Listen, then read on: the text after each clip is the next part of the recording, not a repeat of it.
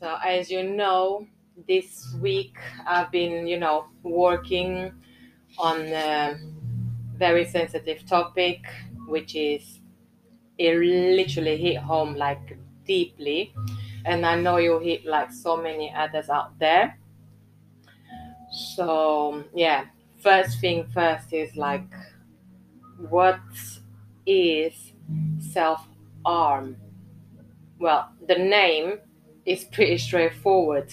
Self harm is when someone hurts or harms themselves. Well, there is like different ways of someone that can hurt or harm themselves. They might behave in ways that suggest that they don't care if they live or if they die. They might abuse drugs or have unsafe sex, and they might binge drink. Like a lot, you see people that drink like without care, or they binge eating, or simply starve themselves. This is all like different ways of harming themselves.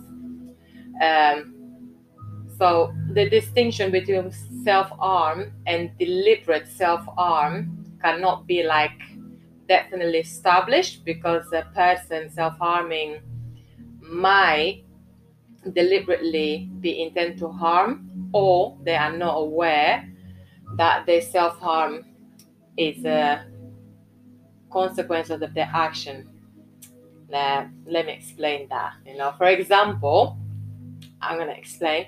Sometimes we see or we know someone who drinks like way too much, or they do like they abuse drugs, or sometimes like they have like, these people that they like have multiple sexual partners.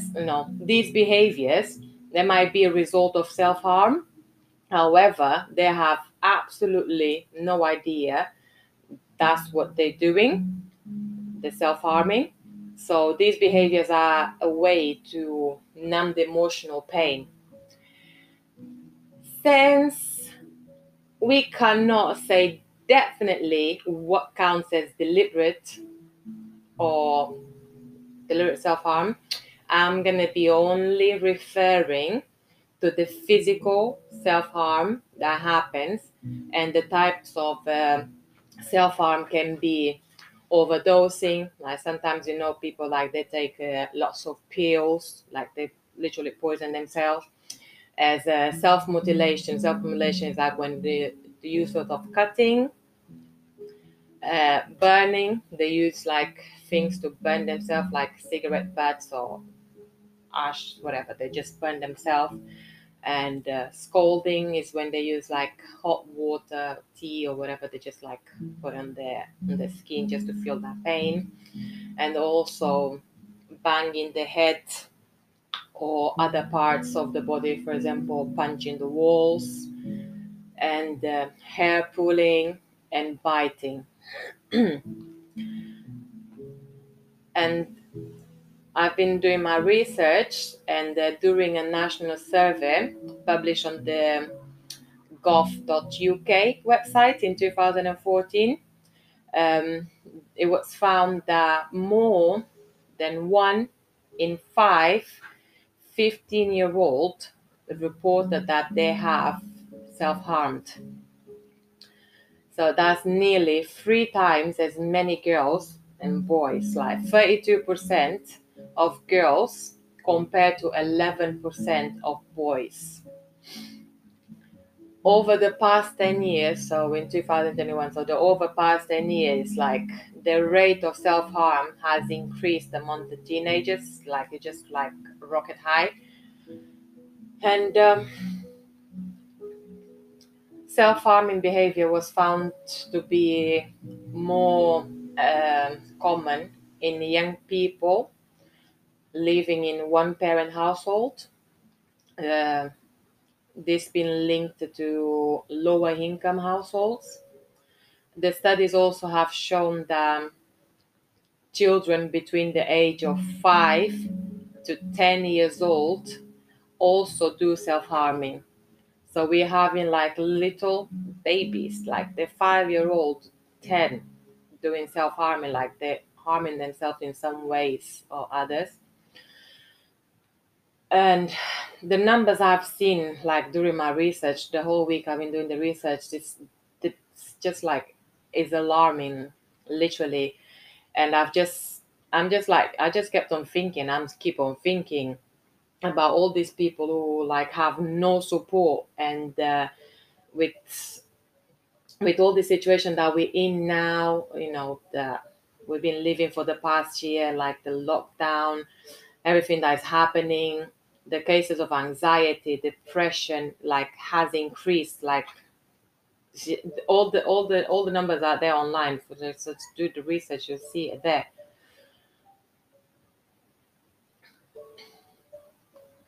And the children, teenager, young adults, vulnerable people, they literally have no safe place to go,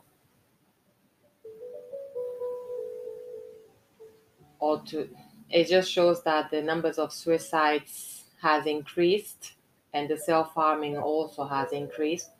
It's been like a really really tough time lately, and the people with the mental health and hidden disabilities are really struggling to have like that safe place that they used to have. Now with the lockdown, everything is like impossible. There are several reasons why people self-harm. They often cannot explain why, especially if the self-harm is a mean of communicating what can be said easily with words, or even to process with thoughts. For example, I'm going to speak now in the first person. It's my own experience. I could not explain or even process the thoughts of why. All I knew was that inside of me, like there was like this intense scream of like the shouting, like I was begging for help, like crying out for help. And whenever that urge to cut or burn, punching the wall, I used to do that quite a lot, and biting myself came, I would fire it off, but the voice in my head just like kept on going louder and louder, and it would not silence until I've done something. Like then the pain will go once I did it. And then I'll feel that relief at that time, and then I could cope better afterwards with my day. But that was only like a temporary relief, because then the urge would come again. So the self-harm can be a way for someone to cope with painful emotions that overwhelms them so much. And this can be in a way of rage, sadness, the emptiness feeling, the fear, the grief, of self-hatred, like you hate yourself so much that you want to do something, like gonna punish yourself in one way, and loneliness and guilt. So the self-harm, it was a way of getting the pain out and not having to think about that day, sometimes that painful memory. It was a way of punishing myself, or sometimes it was a way of gaining control over my life, gaining control over my thoughts, and gaining that control over my feelings, like process how I was feeling. And for a person to start doing the self harm is rarely due to one single traumatic event or experience that causes the behavior to start. Like I've spoken about on my previous session about traumas, the self harm starts after a combination of multiple traumatic events, and the experience that are more closely related to self-harm are mental health problems such as depression, anxiety, also family problems such as criminality in one of the parents, and or poverty, unstable growing up. For example, having the parents constantly absent, like You'll be left in one household here one day, on the other household another day. Like you don't have like the stability, and the parents are never there. You're always left with other people, or the children that normally grow up in social care houses, and some that have divorced parents or parental problems, constant problems going on around them. So this just disturbs them mentally in one way. And of course, being abused, children that's been abused also do self harm. The abuse doesn't necessarily has to be, it has to be any kind of abuse, be it sexual abuse, be it sexual abuse, physical abuse, emotional abuse. Any kind of abuse will lead a child to go to self harm, and this self harming can go up to their adulthood. So, being abused or living in an abusive environment, such as domestic violence, so all of these will lead to a child to, or a teenager to, do self harm. So, there are several negative attitudes around the self harm, and the assumptions that are made of why a person is self harming is absolutely, I'll put in my own words, disgusting, because I remember very well, and this was many years ago. I remember very well how I was looked at when they found out that I was self harming. You know, I can remember all the looks, everyone, the way they looked at me, like the look, like as if I was crazy or I was psychotic, and like, or I was attention seeking. All those kind of looks, like they just made me like withdraw myself completely. And I remember clearly the of lying, like I lied this, like just for them to leave me alone. Obviously I had to tell a lie because I had to go to see the psychiatrist and everything else, and obviously I lied because I didn't want to have to deal with that. I didn't want to see the psychiatrist give me that judgmental look. They want to see my friends at school give him that judgmental look, the teachers looking at me different, or like I used to always hide my arms because no one to see the scars. So I've lied. Then it came to attention to my mother, and obviously that didn't go very well. It didn't go down well. But yeah, I've lied, and everyone chose to believe that I stopped, and they just moved on, and no one like literally thought about it.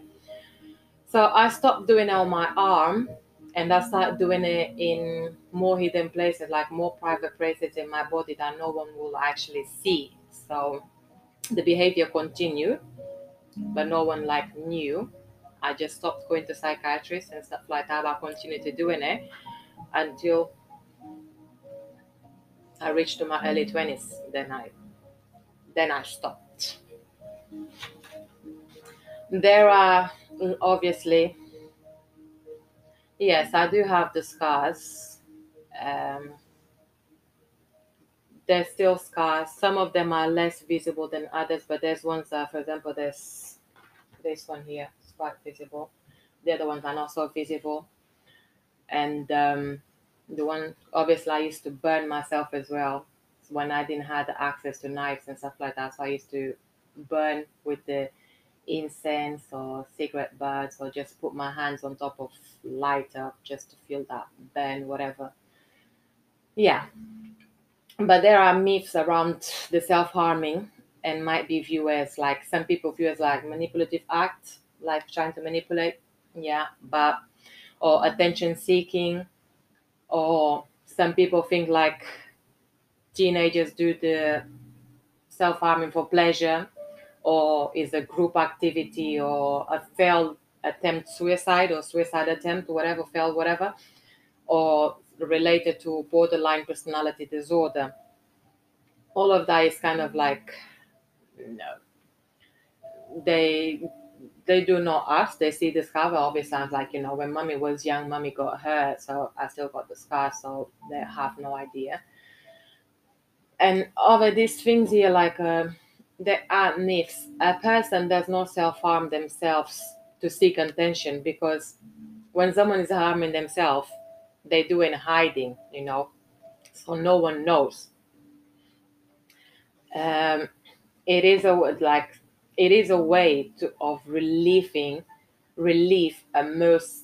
most definitely is not done out of pleasure, because we don't have no pleasure in doing that. People that do the self harm have no pleasure in doing harm to themselves. It's a mechanism cope. It's a cope mechanism, like it's a way of coping with the painful events or the experience that we've been through. So, is it a pleasure to harm yourself? No, definitely was not a pleasure, because I remember clearly the scar when it starts, like the pain and the deal with that, the itchiness and everything else. That's not pleasurable. It was a temporary relief. And punching the walls, it was not fun to punch the walls. It was not fun to go walking in the street and kicking and punching or banging my head on the wall. That was not fun. It's not fun to see a teenager harming themselves. That's not pleasure. So those myths, I don't know where they get it from, but it's definitely a way of coping, And there I go again with my and there is actually like so many. You can go on the gov.uk. You see informations about the statistics, about the survey that's been done, about the studies of children that do self-harming and the teenagers. And once they're older and then they stand a little bit more, then probably I could talk to them about why and everything else. But I don't think I'll get there yet. Not the moment. And for more guidance about these myths and stuff like that, there's actually you can check out the National Institute for Health and Clinical Excellence. For short, it's NICE. You just type on Google NICE and it will come out. There's like the guidance about how to deal with the teenagers or young adults who go through this self-harming. And if you know anyone that did that or does that, so in a way to help them. Next week, I'm going to be talking about this a little more, and I have more to talk because this is a very long subject. But for today, just going to have this. Do you have any questions for me?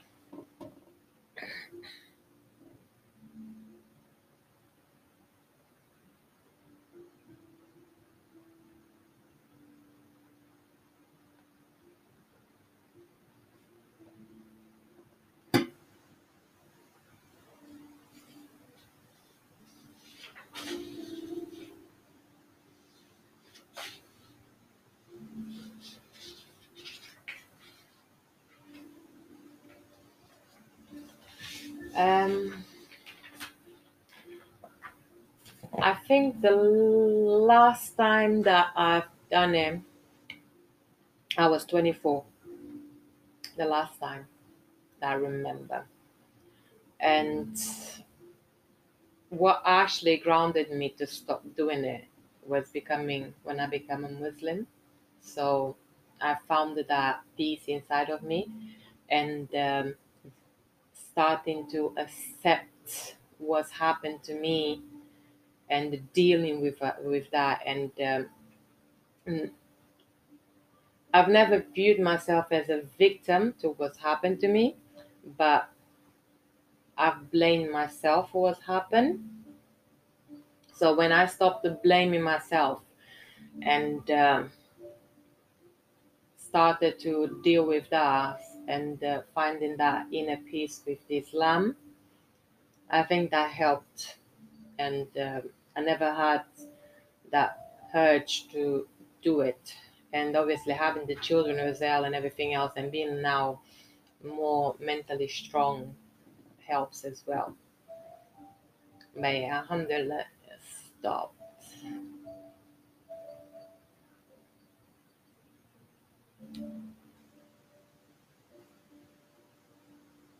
No, that's like that actually don't cross my mind. It does not cross my mind anymore.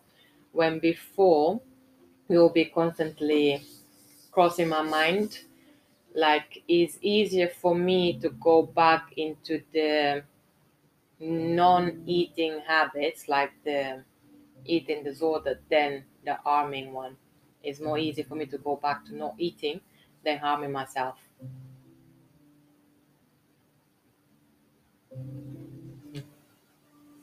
That's food. You're thinking of food at this time. Alright. So next week I'm going to be talking about more, because obviously the self-harming is a very, very vast subject, and that there is a lot of things that people need to know about. But for today, just going to be I just spoke about this for today because I needed to ground my mind because it's getting too much for me. So yeah, today this is what it is.